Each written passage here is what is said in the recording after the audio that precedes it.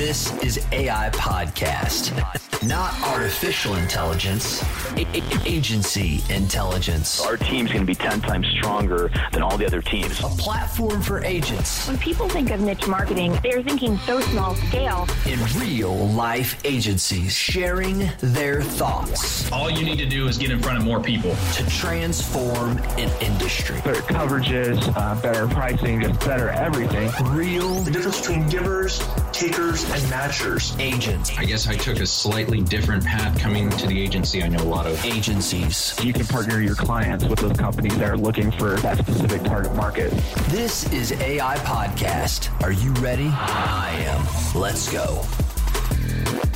Hey everyone, welcome to Agency Intelligence, where we give you the real agents inside real agencies, giving you the real agency intelligence and not the artificial intelligence that they try to make you believe out in this industry. Today, I have somebody who embodies why I made two different podcasts, and I wanted to have agency intelligence for those who are working inside the agency. Because today we're going to talk, I have a feeling at least, we haven't done any rehearsal, that we're going to talk about a lot of stuff that's going to probably be very much, as you loyal listeners know, I say in the dirt, right? Gary Vee, I get that from him. In the clouds or in the dirt. He speaks in the clouds a lot. He says he likes to speak in the dirt. Yeah, I think he's still up there in the clouds. But today I've got Mr. Chad Spade on. Now, if you know who he is, you're like, yeah, Jason, the only way I know who he is because I heard you mentioned him many times. The key is the reason I've mentioned him is I see him, everybody has their own little thing in this industry that I see from the outside of where they're able to give, where they're able to contribute, where they're able to lead, where they're able to build, where they're able to help other people grow.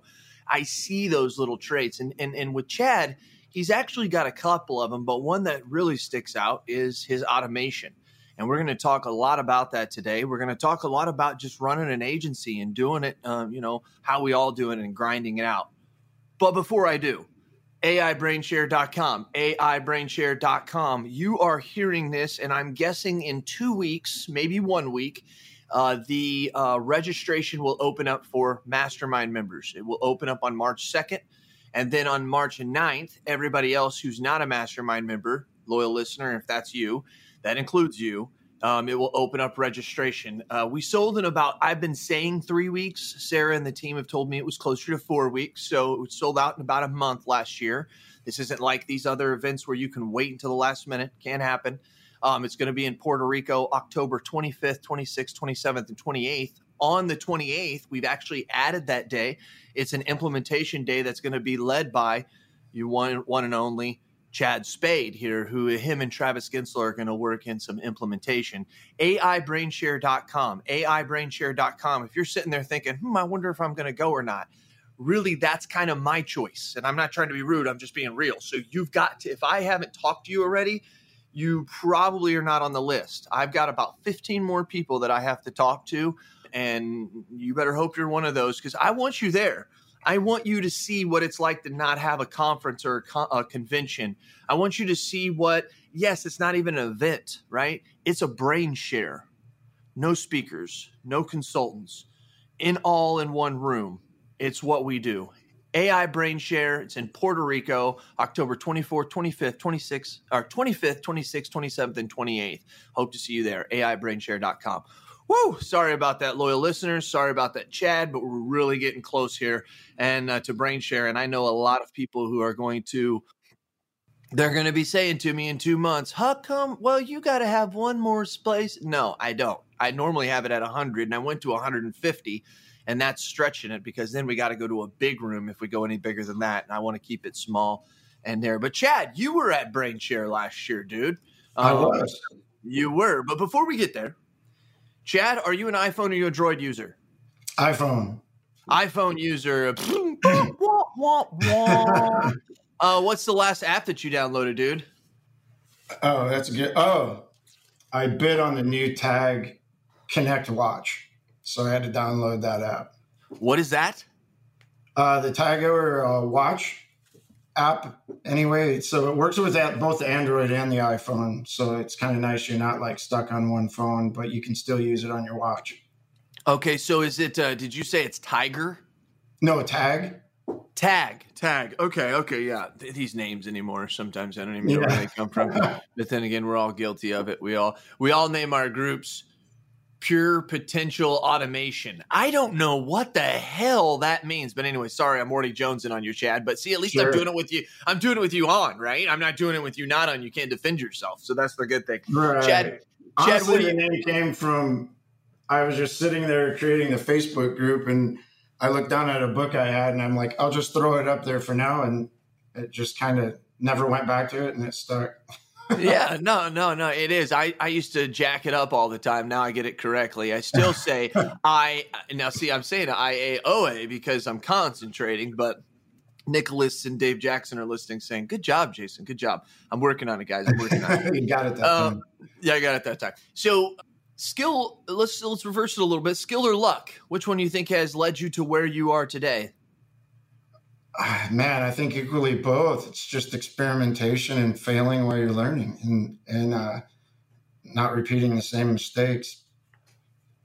Trial and error basically has a lot to do with it, right? Yeah. Yeah, and also knowing that, time plays a role in that. Something that didn't work, before may work now. Good point on that. Good point. When you really said that, when you think about time, when you think about trial and error, you do kind of see how luck and skill play into that, right? Because it's the skill of knowing. I'm thinking in my head right now of, I don't really know how many it really is, but they say like 3,000 or something times that, like Thomas Edison tried. He was like 3,000 different filaments that he tried before he hit on the right one, and that was skill in understanding that it could happen and the theory could be proven, right, by studying and working on it and experimenting and trial and error. But then, how many other people had done that, had tried that, but because of him, his luck got him to be the person who found that filament, right? And so you can see kind of in trial and error how skill and luck is so heavily involved. I've never realized that until right now. Yeah, and I think with him, it was definitely conviction and belief. Good call. Played a long role in through all those trial and errors. Yeah. Yep. He knew through his skill the luck would come, and that's good stuff. Good, nice little moment there for the loyal listeners. Hey, now, when do you love to win or do you hate to lose? Well, you love that feeling of that when you have a victory for sure. And especially when something works out your way, it's nice to celebrate that. But losing has a lot of value too. I don't think, there's no failure, only feedback. But I guess if you take it in a competition context, then winning is better. And if you take it in a learning and development context, they both play a role. Can you take us back before you were? I'm interested in knowing this myself. Loyal listeners, open book here. I don't really know much of Chad's past, more than like the last 4 or 5 years. Chad is a mastermind member. I know you listeners are surprised by that. Like all the awesome people are in the mastermind. I get it. So how do you, Chad, take us back? How did you get to where you are right now? Like high school, how far do you want to go and bring this to where we are? It's really important to do this because it's a way that we get to grasp who you are and relate. Sure. Well, I grew up in Fremont, Ohio, which is basically just a small town. I would say that I love being in a team, but I also like being responsible for my own efforts. And in my early days back in high school and into college, I actually raced BMX a lot. Then later on went into downhill mountain bike and so forth. Wow. But competition, long time in BMX, so it teaches you how to use a little bit of skill and will together.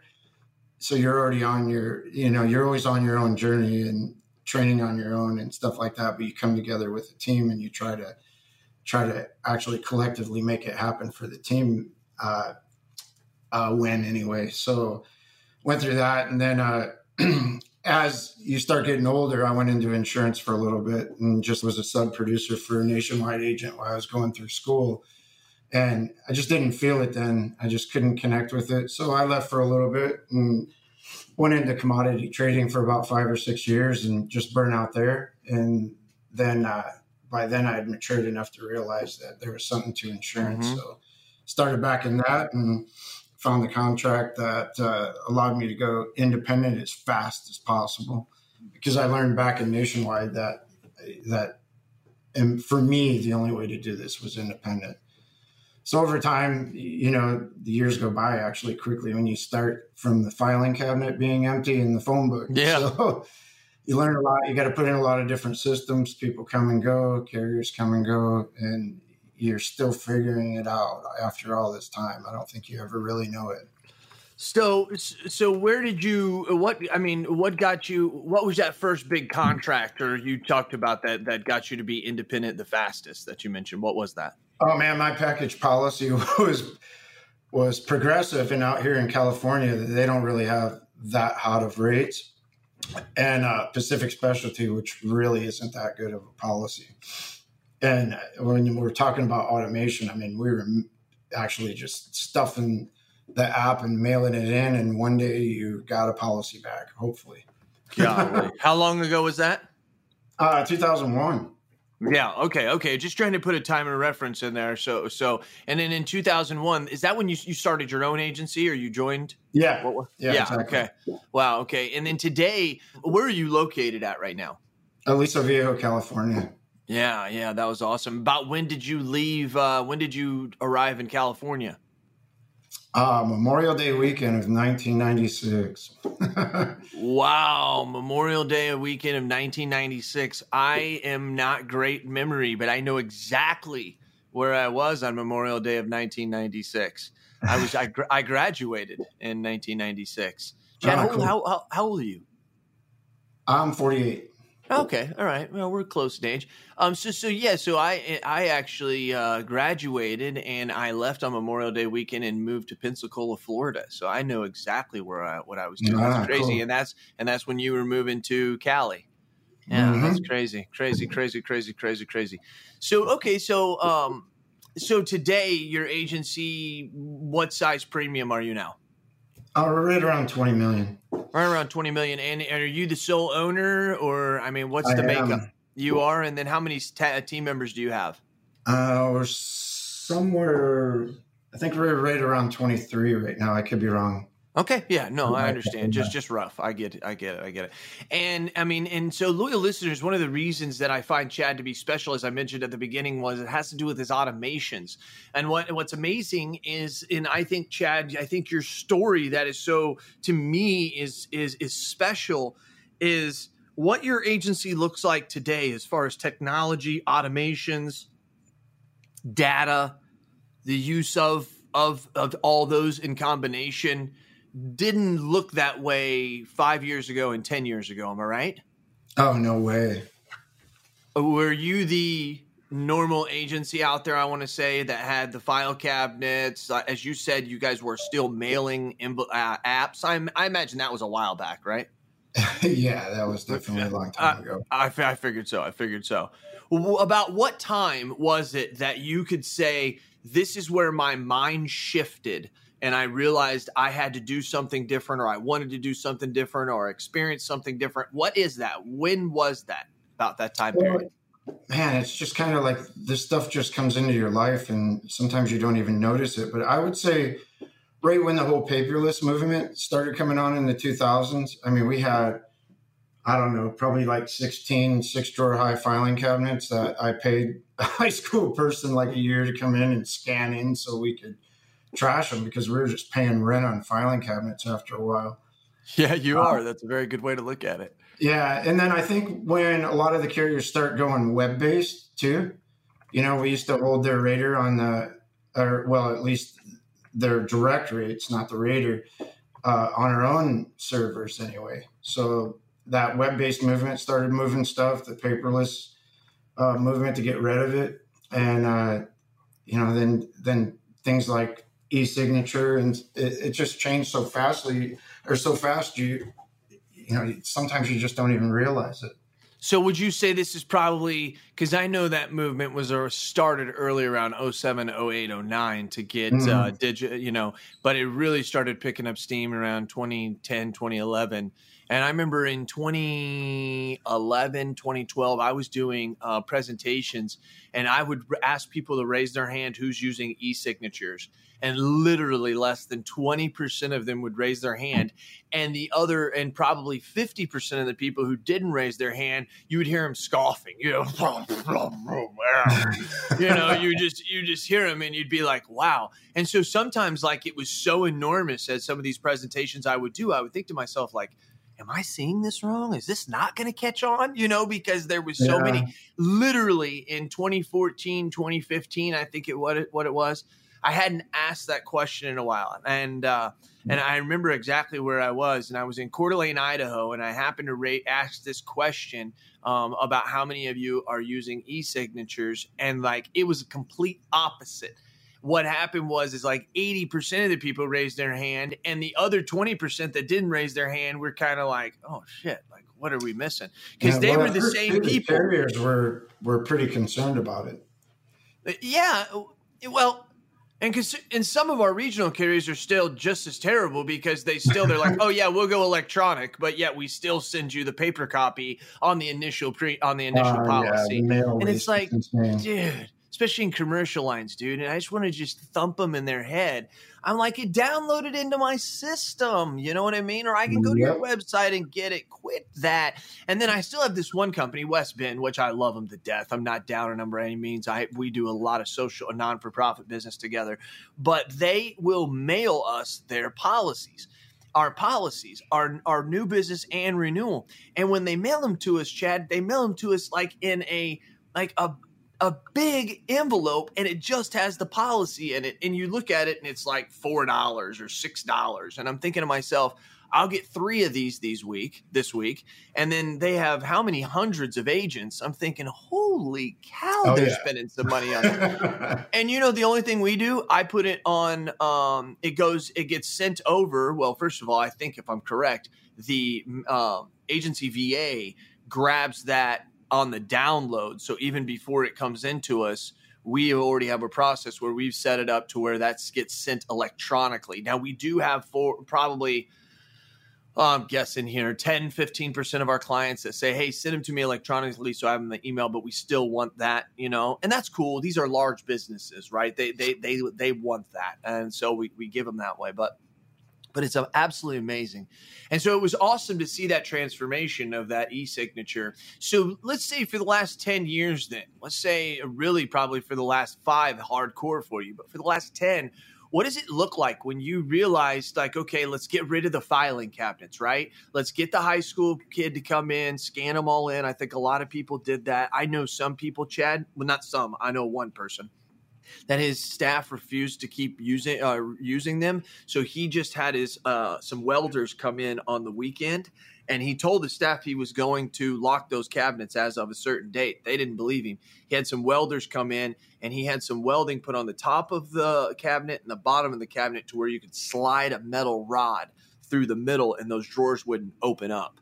And so, and that's what it was. When they came to work, it was like, here it was. He freaked them out for like 3 days and made them like suffer. And then he said, okay, in 30 days, we are now going to start going to this process. And then in 30 days, he put the bars back on.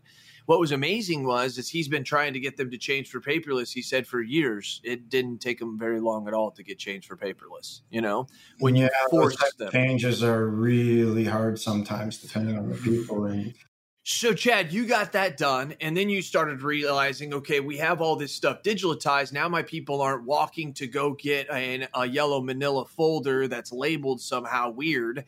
So now they're not going to do that. We have all this stuff local on our, or on our server, however we have it. When was the next step for you to say, okay, where do we go from here? Well, I think, wasn't it split screens came around? Oh, yeah. Time. Mm-hmm. Dual monitors. Yeah. I remember it was like a big thing. I did it for one CSR, and I immediately just turned around and bought it for everybody. Yep. Does everybody still have duals? You got any trips? No, everybody's on a 43. It's awesome. So you have a 40. What are those? 43 what? What is it? What's in time? Some are Dell and some are Samsung monitors anyway. And it's got like 4 screens on it? Yeah. You can swish it around however you want.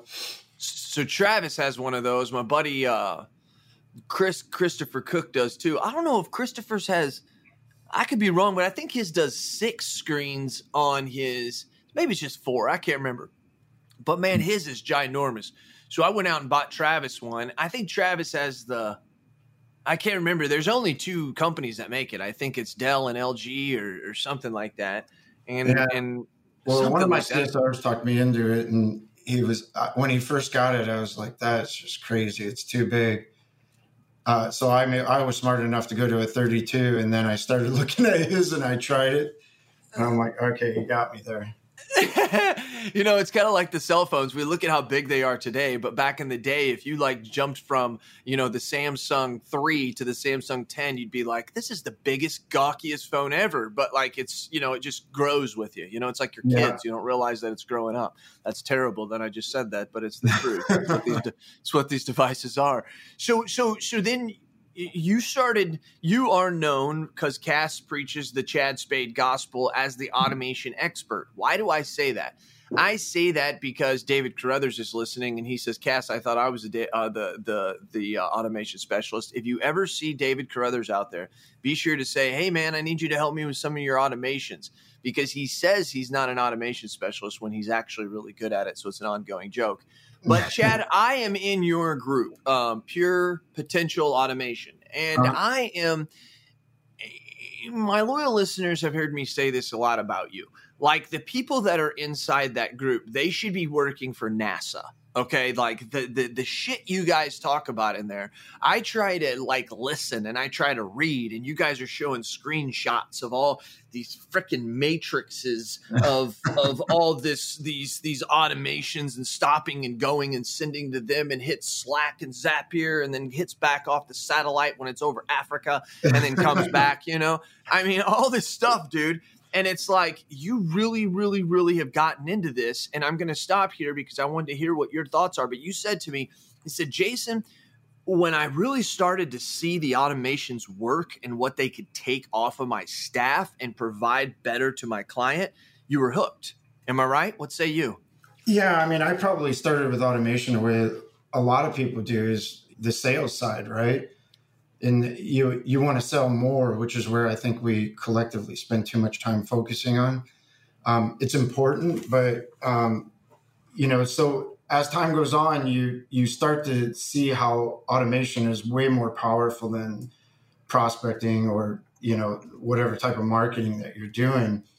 You can start to use it as tasks. You can start to use it as saving time. So if you begin to look in your office on where all the drag is, and most of us have too many different tasks, too many different applications we're going into to finish those tasks, and we're constantly interrupted. Very rarely can we start something from start to finish without an interruption.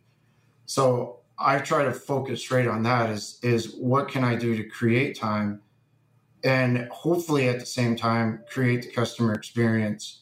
And the kicker is creating space for the employees, giving them back a little bit of sanity. An employee is kind of a bad word, but if you can bring a little bit of peace and a little bit of space to everybody, they can start getting into the conversations rather than staying on the outside and rushing people off the phone, whether it's a client or somebody else needing help to some degree.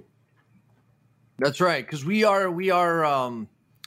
are solution finders, solution providers, right? Mm-hmm. I think we get it too complicated sometimes, Chad, with like anything humans do.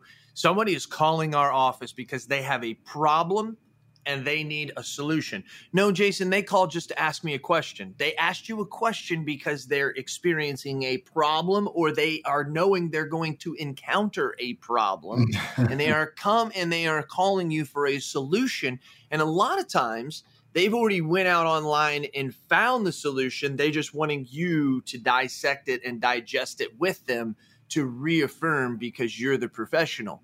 And what I think is really great about automation is it allows us to be able to be that expert, as you're saying. It allows that extra time. But I think another thing that's important with automation to me is it allows tracking.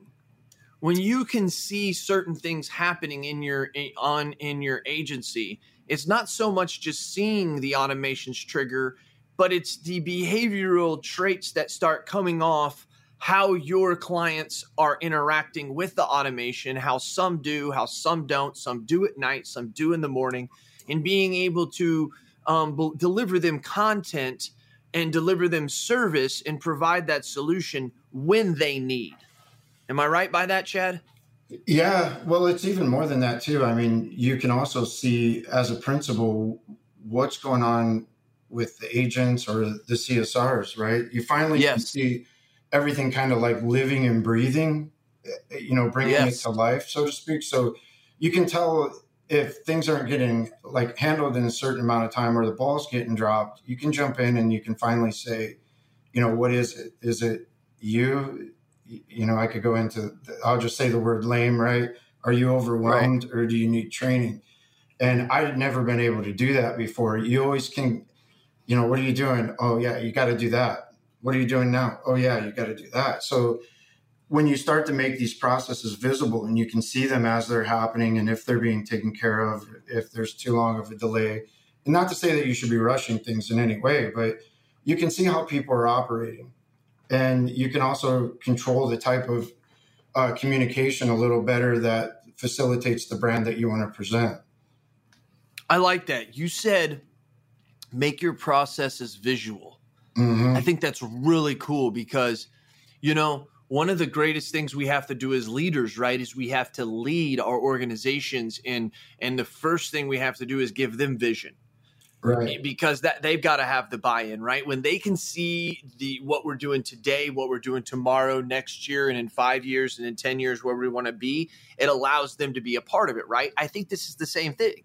I think sometimes, especially our staff can be freaked out. Sometimes we can be as agency owners freaked out about automations.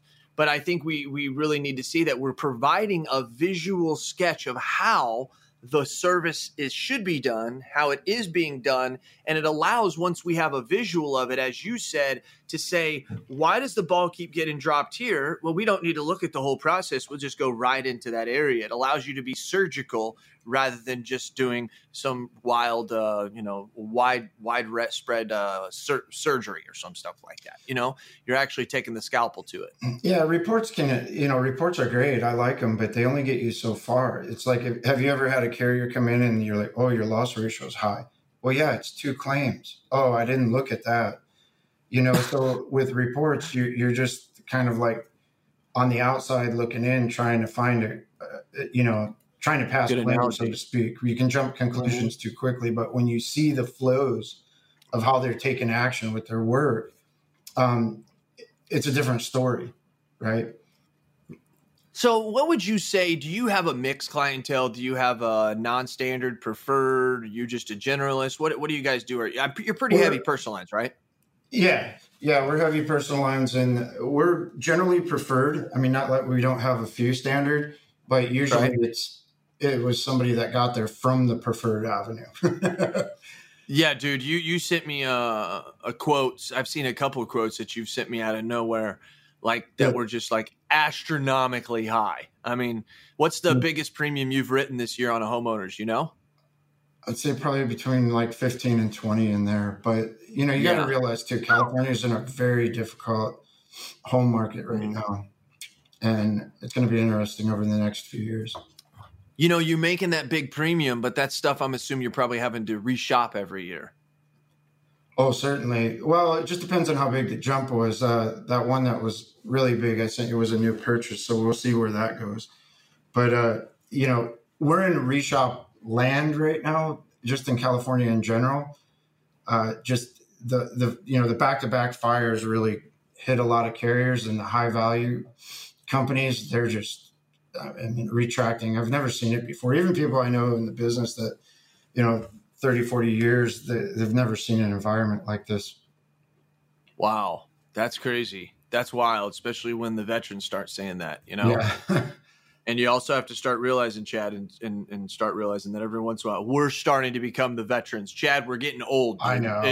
We're getting old. It's ridiculous. All right, let's not talk about it. Let's move on from that. Chad, are you married? Do you have any kids? No kids. I am married. Yeah. You are married. Okay. And then what does your average day look like? Well, when do you start? The past couple of years, I generally start between like 1 and 3 in the morning till like somewhere right around 5 or 6. He's not joking, folks. He's not joking. Yeah, it's pretty nutty. So you get up at 1 or 2 in the morning, take a shower, get dressed, and go to work. Well, I'll work at home usually until my wife wakes up, have a cup of coffee, take the dog out, and then I'll head in. Usually I'm here by 5. Usually I'm here by 5 or 6. Sweet. And so like, and is that just, you said in the last 2 years or so that's been that way? Before it wasn't. Why all of a sudden this getting up at 1 or 2? That's a really important question for me anyway. I had a vision of what I wanted to do in this business for the clients. I love managing risk. I like the concept of risk and everything that it represents, and having tools to manage or transfer that risk. And I had never been able to do it the way that I want. Early on, I had a friend come in that was a programmer, and it was just too big of a project to try to do what I wanted to do that I'm doing with automation right now. And I'm not 100% there yet. There's still work to be done. But management systems aren't going to get us there, at least for the foreseeable future. And juggling all the databases, prior to probably 2010, somewhere between 2010 and 2015, we began to get the tools to start being able to create the things that would help us create better experiences for our clients. So the past couple of years for me, as soon as I discovered, I probably realized it a little too late, but it just hit me. I was like, oh my gosh, I can do what I always wanted to do. I just have to spend the time doing it and go through the pain and learn from other agents and learn stuff that's not really in my background. And it juices me up that much to where it is so worth the sacrifice. And, I don't really feel like it's long hours. When people start coming in my office saying, have a nice night or something, I'm like, are you kidding me? It's like 5 o'clock already.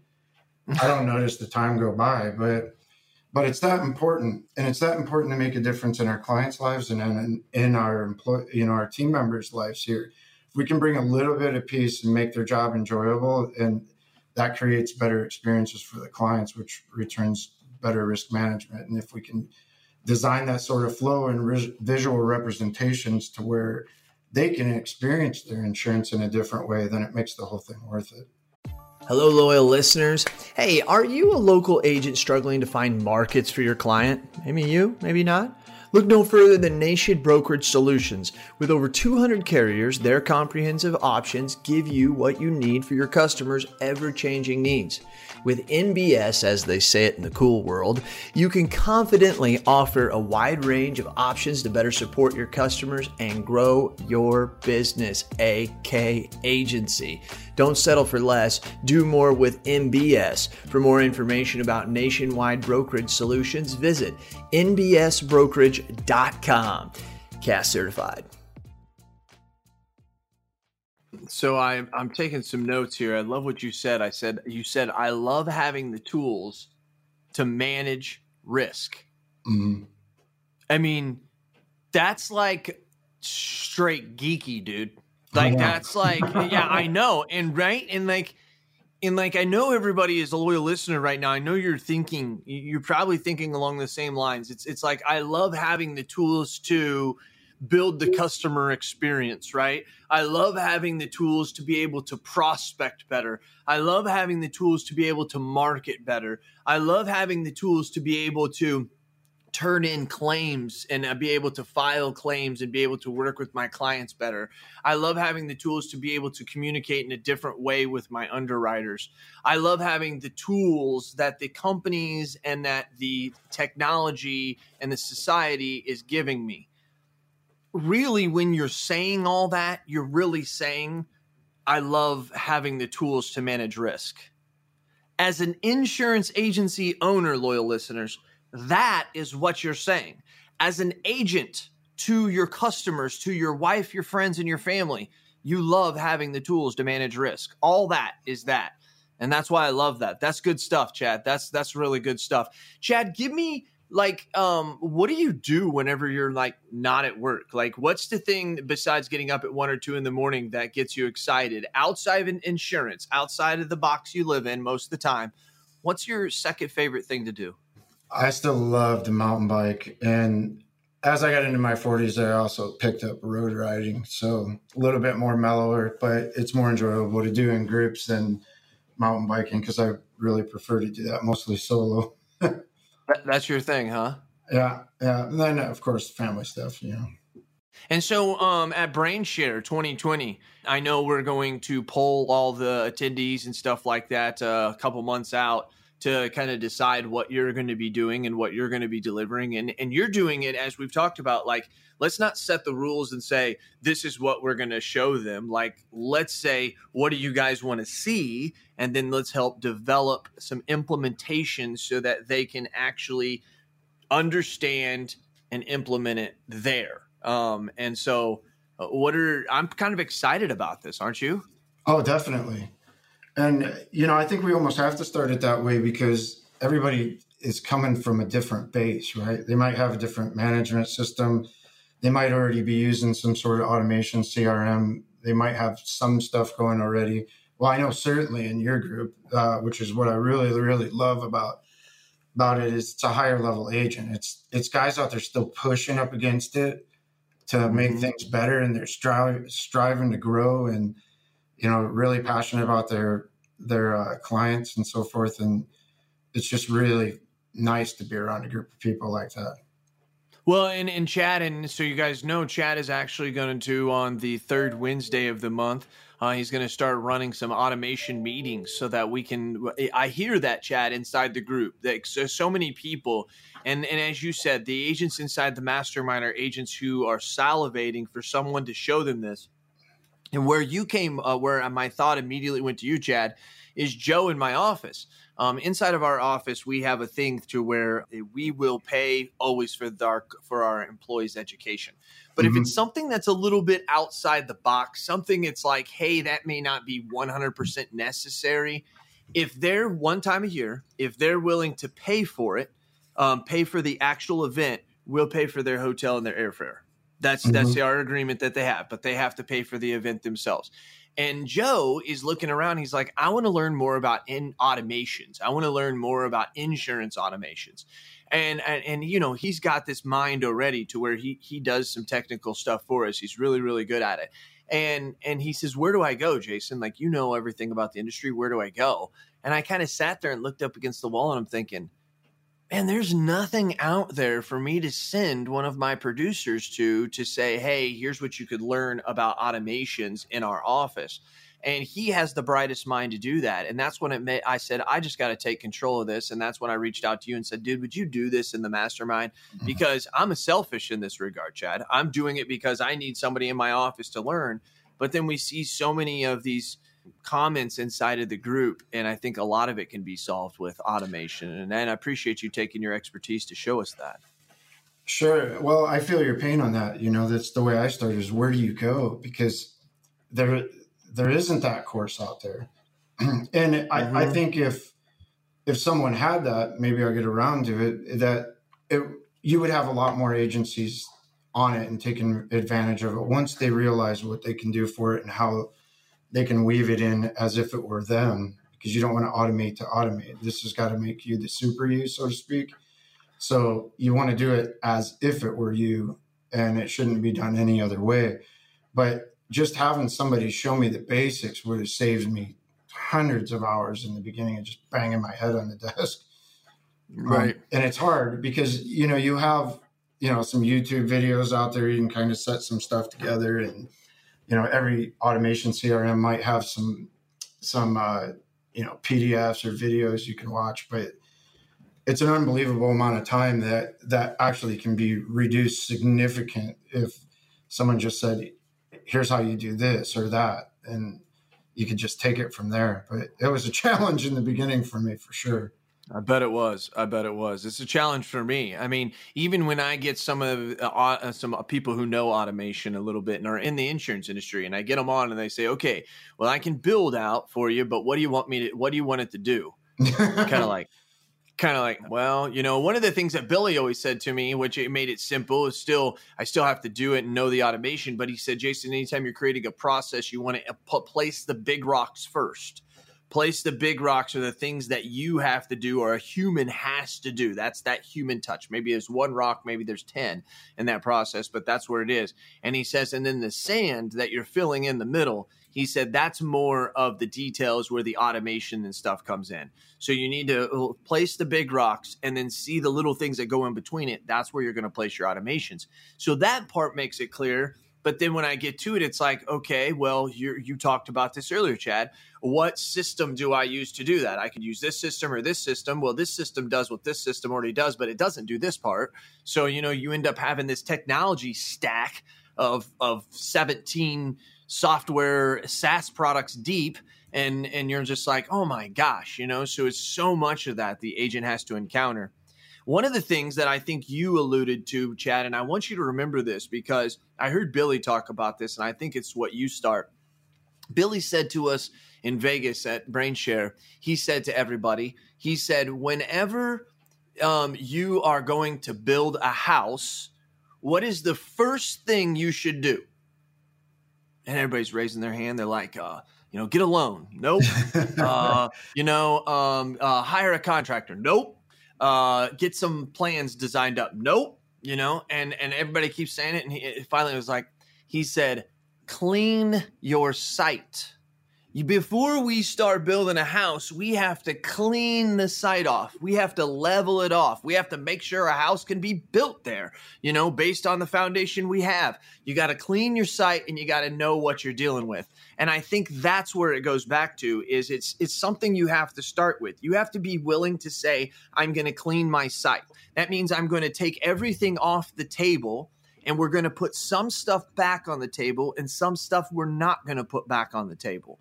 And when you do that, you can dissect it into your processes and say to yourself, no longer is that going to be, that's not really a big rock. That could be an automation. Yeah, but how many of these things, Chad, have we talked about on here that people thought were silly, like e-service or e-signatures, right. Dual monitors? Now you've got screens that are one screen with 4. I just hooked up 5 screens in Sarah's office. Everybody in my office has trips. Travis has 4 screens. Mm-hmm. I'm trying to figure out how we can get 6, because there's so many things. And because of that technology stack, right? Yeah. That, if you think about it, that's why. It's a lot of it. But you have to have the management system open. You got to have Teams open. Yeah. You got to have Active Campaign open, Better Agency open, Zapier open. You got to have all these things. Google Drive open for your sheets. And then you need 1 or 2 to at least work on. When you're actually working on stuff. So it's like, dude. While you're being interrupted. While you're being interrupted from the shit coming on Teams or Slack, but that's the thing though. That's what it is. That's why a lot of people don't do it. And one of the things that I think that it's very hard, Chad, for agents to get over is not so much what they have to do and what they have to institute, what they have to create to do it, but it's also I drive a Mercedes-Benz, not me. I'm saying another agent. I drive a Mercedes-Benz that's $80,000 a year. My kids go to Ivy League schools. I work 20 to 25 hours a week. My staff has full bennies and is highest paid in town. You're coming to me telling me I need this. And I think that there's those 1 to 5% that it's like, yeah, dude, you figured out how to have a great culture and be able to service your clients without all this. But I think for the other 90 to 95%, which I don't think one's right over the there's major stresses going on in the office, right? We're preventing ourselves from being able to realize and grasp the 5 truths of insurance because we're finding it miserable. It kills me every time, Chad, somebody decides that they want to leave this industry because they just couldn't make it or they just didn't like the industry. and it kills me every time.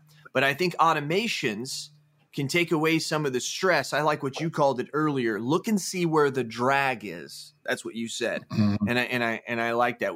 What say you? Excuse me? I said, what say you about this? Where are you? What are you doing to find the drag? Like, what does that mean when you say that? I mean, here's where you're going with it. Really, is early on, I'm like, okay, I got to go way back, and you know how that is when you say something like that. Then it's like, no, further back than that. If you're gonna, I think, thrive in the future and adopt automation, it's going to go all the way back to culture, and it's going to go back to the people that you have.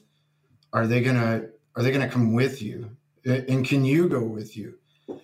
That's a hard thing, because there's agencies out there that are very diligent in contact information, and there's others out there that, maybe the database is really old, 3-4 decades old. And they're just stuffing names and emails and phone numbers everywhere. So I had cleanup to do. I can tell you that. We came off a management system that just really, I would say early on, we probably didn't know that we would ever use this information, and it was stuffed in the wrong spots, or, the wife's name in the extension field, or whatever it could be.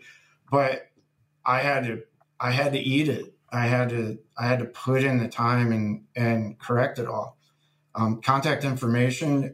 I would say your first point of, are you ready to be successful with automation, is, will your people collect the correct contact information every chance that they can get, for both, like in personal lines, co-insured and the primary insured, because we're going to need to contact everybody in the future, and they want it. I've already seen that. Like, when we first started communicating using automation with our clients, it's like I felt bad. It's like they've been starving to hear from us. But for the most part, it's going to come back to, will your people just do the basics? And some of them can't.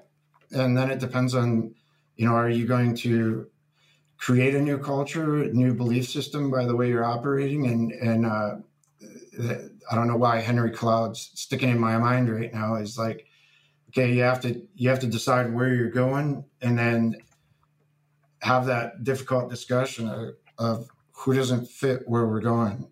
And I like to put it as more as like, who refuses to go where we're going, because I always give people plenty of opportunity to do simple changes. And it just comes down to where, you might be really great at what you do, but you upset the whole office, and you're just not even going to go along with the simple things that that are going to make you more successful. It's the craziest thing, but it's going to come back to culture and getting the basics down and collecting the contact information. And I hope I'm not going too far on a tangent, but I remember your speech at IAOA in 2019, when you were talking about valuations being based on the quality of data. I mean, for me, where I'm at with automation, that's already here, because I wouldn't go by another agency if I couldn't first check the quality of their contact information, because without that, I mean, it's great. You truly are buying expirations.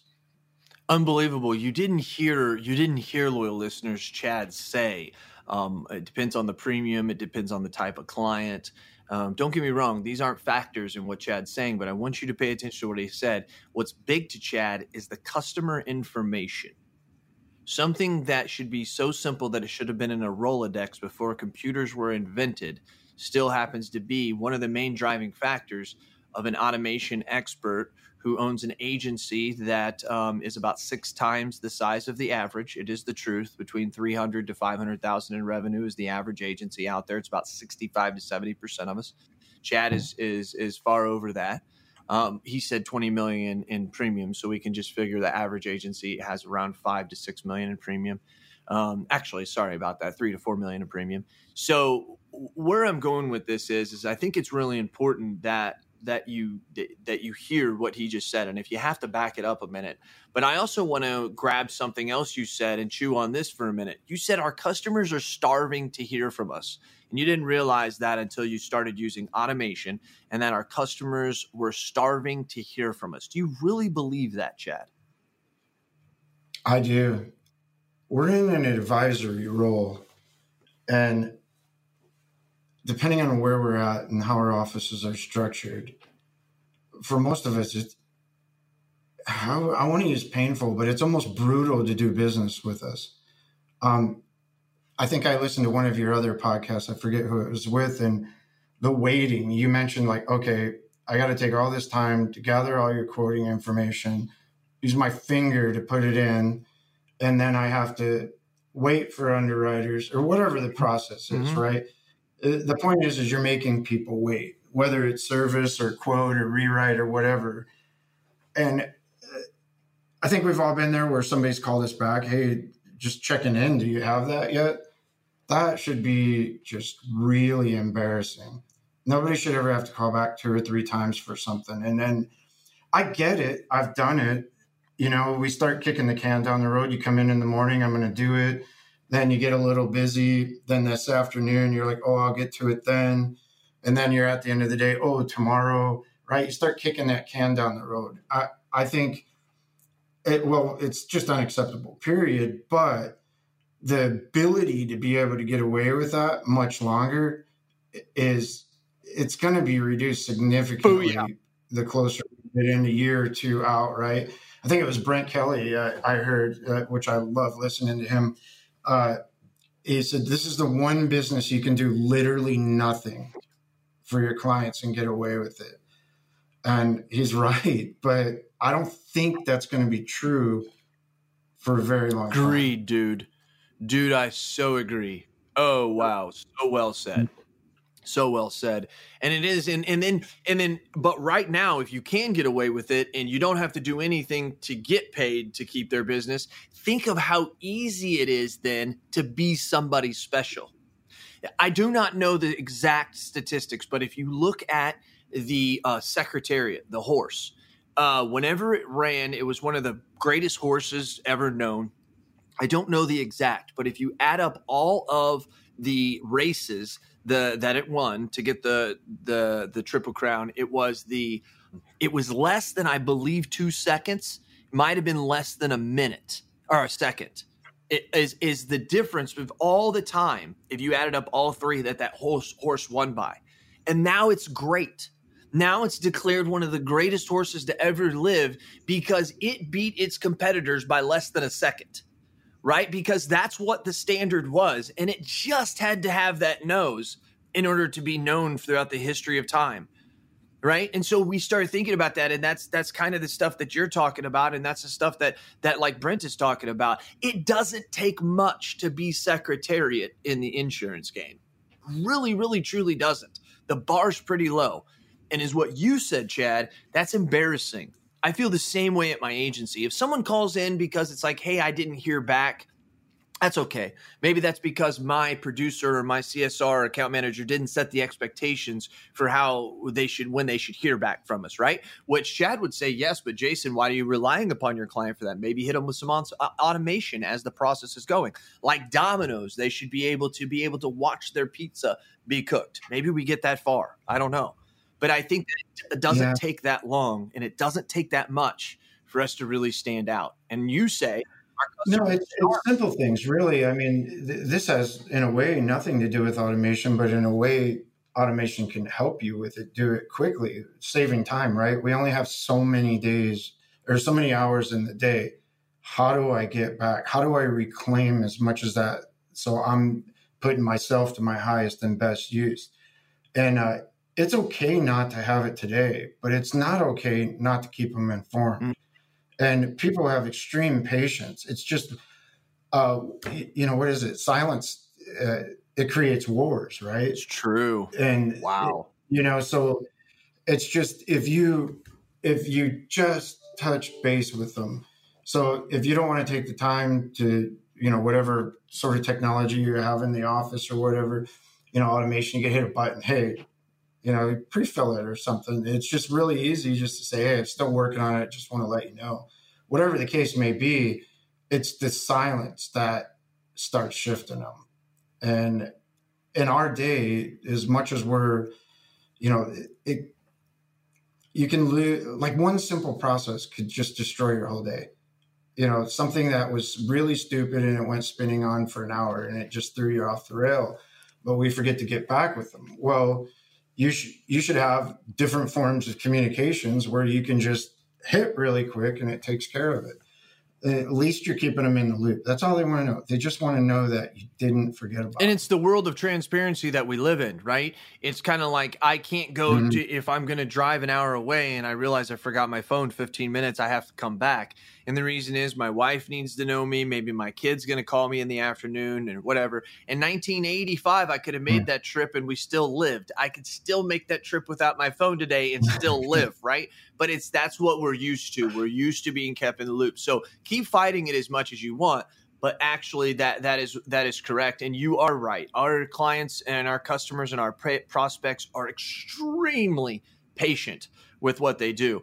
And I think there's a lot. Imagine if you just imagine what it would be like if you actually delivered. Yeah, you know what's amazing too about like automation surveys, like you do business with somebody and then they send you that automated thing and you just delete it because you're like, whatever.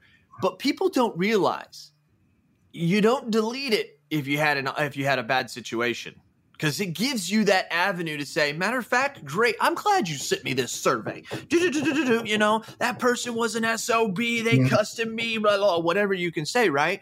But it gives you that avenue for you to express that, which is awesome. It gives an avenue for the business to be able to collect that and do better, which is awesome. But 99% of the time, that survey gets in your damn nerves because it comes into your email and it's automated. But you forget how great that automation is when you have a bad experience, So that's what I like. Okay, let's finish up this with one other thing, which I want to hit on, and then I want to talk about readers are leaders and leaders are readers, because I know you're a reader, and I want to get the latest book that you're before we get off. But one of the last things I've made a note here, which I always talk about, and I think it's so true, is because I think this is something that needs to be echoed, and that is that automations are taking away from the relationship. And why how you're wrong at thinking that is because actually automations enhance the relationship. Just like what you're talking about. It's a way to keep them into the loop, right? That's just one of the many, many, many forms. What would you say in addition to that? And I know you agree, but for people who are out there trying to understand that automations don't substitute the relationship you have, it actually enhances that relationship that you have. What say you on some of those, on your thoughts on that? Well, I can say that can be true. It just depends on how it's designed. And, let's just take an email for an example. If you're going in that form of communication, it's what are you saying in there? How are you saying it? Because if it's not from you, then you shouldn't be doing it. I like to think of it as I love the super you thing because it is as if it was me. And they shouldn't really know the difference. But if they do, I put myself in their shoes. I start with them and work backwards. I just want to know that I have no problem with people using different forms of software automation to make sure things happen and stay on track. It means the other person cares enough to have something like that to where the ball's not going to get dropped. And it really kind of it's just a tool to keep the relationship going on. But you don't want to over-automate or appear automated or templated. And I see a lot of that going on out there. It's like, no, it has to be as if it were you. Okay. I like that. And so for me, I think it really strengthens the relationship. And and not only that, you're not going to get caught on those days, or I'll get to tomorrow. This stuff's happening. So that's the beautiful part about it. And I think I used to come from that camp too. It was like, oh, you're just like a spammer or something, right? No, if it has purpose and the intention's set and the communication's written in a way that's useful and communicative, then it can be a very beautiful thing, or it is a beautiful thing. Do you have all your communication? Do you have all of your procedures and stuff actually written out, or are they sketched out on, in actual automations themselves, or do you have them written out, Chad? The automations themselves? Or your processes, all that. Yeah, generally I have them on a timeline on what happens then. Yeah. And I try to do my best to keeping those up, because sometimes things are changing so fast. Then I'll go back and I'm like, oh, I got to redo the whole thing. But yeah, we keep them up. And I think the best thing that I do is we create videos for each one. So everybody knows what's happening and when, what's to do, how to do with it. And they're just quick, usual, under a minute or two tops, to where they can access it quick. Like, how do I do something? And that helps on learning, because they don't have to go ask somebody and waste more time. Right. Or what have you. We do a little bit of training on it, but now they've warmed up to it so much that they just usually got it the first time. And, they might have to go back to a video or something and resource it. But for the most part, you'll go through shifts as your team actually starts to adopt it. And they'll go from, what is this? Why am I doing that? I don't know about you contacting my clients and so forth, or all that. And then they'll start getting little quick wins, or it'll start saving them time. And then you start to get, oh, okay, this is useful. This makes my life better. And then the ideas come. Hey, can we also do this? Can we do that? So it kind of developed. I have automations called the Agent Toolbox. Each one has their own little thing. And if they need something that they'll use, I'll just create it quick for them. Whether it's like a web app on their cell phone to collect leads while they're at an open house, or what, they come up with all kinds of different things that they'll use.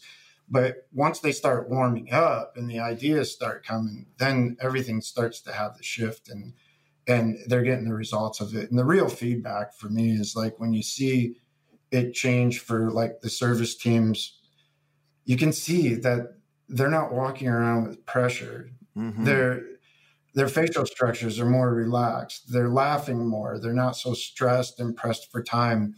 And on the agents, we just had a meeting last week where, one of the things that we did is a retention center piece. And, to get it was one of my bigger agents, and you get a tear out of her eye because of the time that she was able to gain back. And it's that right there was worth every minute I spent on this over the past couple of years. To do something like that for somebody that's been such a huge contribution to the agency, and that's always overwhelmed, demands raising a family, and, she's got a pretty big book for an agent, and, to be able to do something like that, that's what. Yeah, it does. And, sometimes most of the time, those jobs who are a lot of time suck are usually the ones that suck altogether. You know what I mean?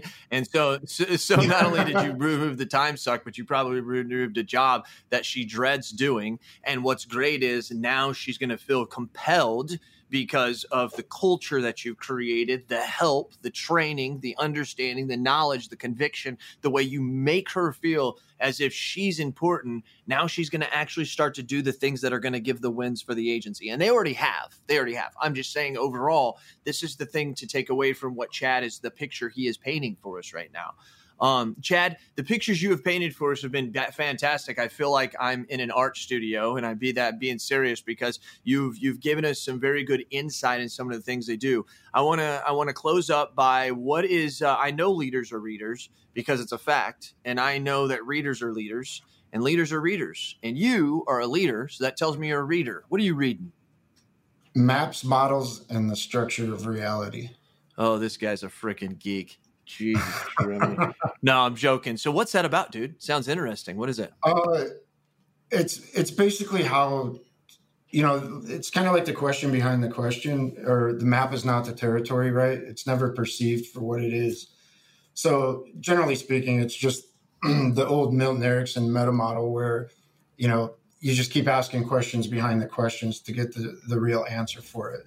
Gotcha. Most of us speak like politicians where we're in nominalizations. So it's just figuring out how to see through the truth of it and getting to the reality of, could be a conversation. What do you mean by that specifically? Or what about this process? Is this useful? Is it pure? Is it what it really is? Or are we miscommunicating? Keep asking the questions. Question behind the question. I like that. Chad, my man, we did it. Hey. We lived through another one, and once again, I appreciate all you do, man. I do everything I can to elevate people just like you. I'm serious about that, man. I appreciate that. No problem, dude. Sometimes there's so many people who are carrying torches, and a lot of those people are like, it's not even a real flame. It's just like fake, like you've seen the candle in with the wind blowing. That's really the only torch they're really carrying in this industry. Mm. And so what I got to do is when I try to blow real hard, like to try and extinguish all the fakeness, I realize I can't. It really just blows out people like you who's really carrying the torch and trying to help this industry. So what I did is I created this podcast, and I said, I'm going to invite those people who have the real torch, the one that's really lit. Those are the people I'm going to bring on here. And you just embody that. You do, Chad. I've been following you for a while. I'm glad we made a connection late last year. It was about probably around April or May of last year. You were on a Safeco trip, actually, I think in the Mediterranean somewhere. Being serious. I think that's where you were. And I said, dude, I got to have you at BrainShare. You've never been. I got to have you there because remember, loyal listeners, I invite people. That's how Chad got there. Chad wasn't in. Yeah. I had to call him up, say, Chad, I want you there. And he said, I'm there, dude. And now, Chad, you're helping out on the mastermind and helping with automations, which I think is crucial. Like, seriously, like there was a ton of people who were liking that post when I posted that. I had multiple people hit me from behind the scenes. A bunch of other automation geeks in there are finally like, okay, let's all collaborate now and get this together and teach people like Cass who doesn't know anything. And you go to work at 1 or 2 in the morning. You're done at 5 and you can't believe it's already done. You've got time that you got to spend with your wife, commitments. You've got to go biking. You got to think about yourself. But at the end of the day, you're trying to make your agency better and you're willing to share it with us. And we greatly appreciate that, Chad, very much so. Well, thanks for having me on. I really appreciate it. And it'd be interesting to see where everything goes in the next few years for sure. Yeah, that's right. Some of the times that I took away from this, from loyal listeners, he said a team win is better than a single win. He said, you're still trying to figure things out. Chad said, you will always be trying to figure things out. He also said that we're paying rent. He found out he was paying rent for his filing cabinets. Think of it that way. There is a square footage cost to your agency. If it's taken up 100 square feet for those filing cabinets, you're paying rent on those filing cabinets. Interesting way to look at it. He said he started with automation on the sales side. And that makes sense. A lot of the sales and marketing. And these guys said you got to see what the drag is. I love that. One of my favorite parts here, though, is what you said, Chad, about automations make your process visual. I believe in vision. We all know that that's what's successful to get people to follow you. So if you want your processes to be followed, make them visual. I think that right there is probably one of my main things. And as you said, I love having the tools to manage risk. That was awesome, dude. You just encompassed it all into, what is that, 7 words? 8 words. The customer experience delivers better risk management. I want you loyal listeners to hear that. You didn't hear him say any of these other fluff. He just said it's about risk management, and I'm able to deliver that better. And you said our customers are starving to hear from us.